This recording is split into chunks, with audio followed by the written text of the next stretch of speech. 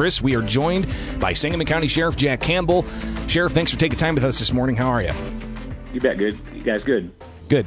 So let's get right into it. A few moments here, 5 minutes to the top of the hour.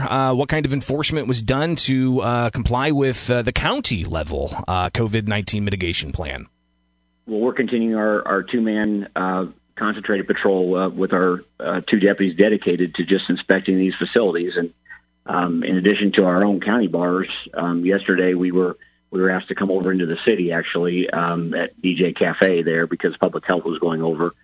So we're continuing to ensure that people are complying. So we've got different mitigation efforts than what the governor has. I think 25% capacity. Is that what you're seeing being violated here? Yes, we actually had a couple warnings Friday night on capacity, and it was just barely over. I think one place had 3 people over their 25%. So, Friday night was our first night of doing this, and even though there was a little bit of publicity ahead of time, we decided to go ahead and issue a couple warnings. And then Saturday night, we actually issued 3 citations, and those were for masks, people staying at the bars, things that they should have known by now. Sangamon County Sheriff Jack Campbell joins us with the WMAY Morning News Feed, talking about some of the weekend enforcement. Sheriff, any bars, taverns that were cited? Yes, we had 3 bars that were cited Saturday night. The Blue Grouch received a $100 citation. When our deputies walked in, they had people sitting at the bar. The Crow's Mill received a $100 citation. They had people at the bar and no masks on. I don't know if those were employees or patrons. And then the Bird received a $250 citation because there were people at the bar. There was no mask. People walking around with no mask, and there was no social distancing. So, each level of violation will be determined by the dollar amount. Sheriff, how do you balance what seems to be the main driver of spread, home parties, gatherings at people's homes, private gatherings, with, telling them they can't congregate at a liquor establishment, for instance? It's virtually impossible, really, for us to enforce the home issues. We're hoping people just voluntarily comply. On our end, the bars and restaurants have been identified by public health as a place where they could easily spread. With that many people together sitting for, an hour or two, drinking, talking, laughing, it's more likely it will be spread in there. But we do know that the home parties are another big issue. It's just very difficult for us to enforce, and generally we're not going to get a phone call about those anyway. A lot of what's been enforced thus far, has it been complaint-driven?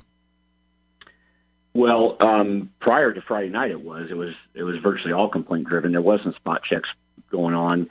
But mostly we're responding to complaints just because of manpower. But since we dedicated 2 deputies full-time to this, it's been, other than yesterday, the DJ Cafe, it's been 100% proactive spot checks since Friday night.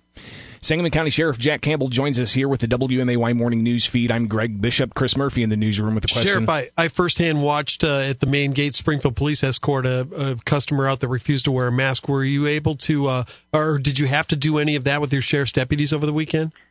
No, nobody was escorted out. After the deputies went in, they, whether they gave them a warning on Friday night or issued citations, whatever violation there was immediately corrected. And that's what we're looking for. We really don't want to go in. We don't want to cite people. And we have said over and over again, our goal here is to keep these businesses open.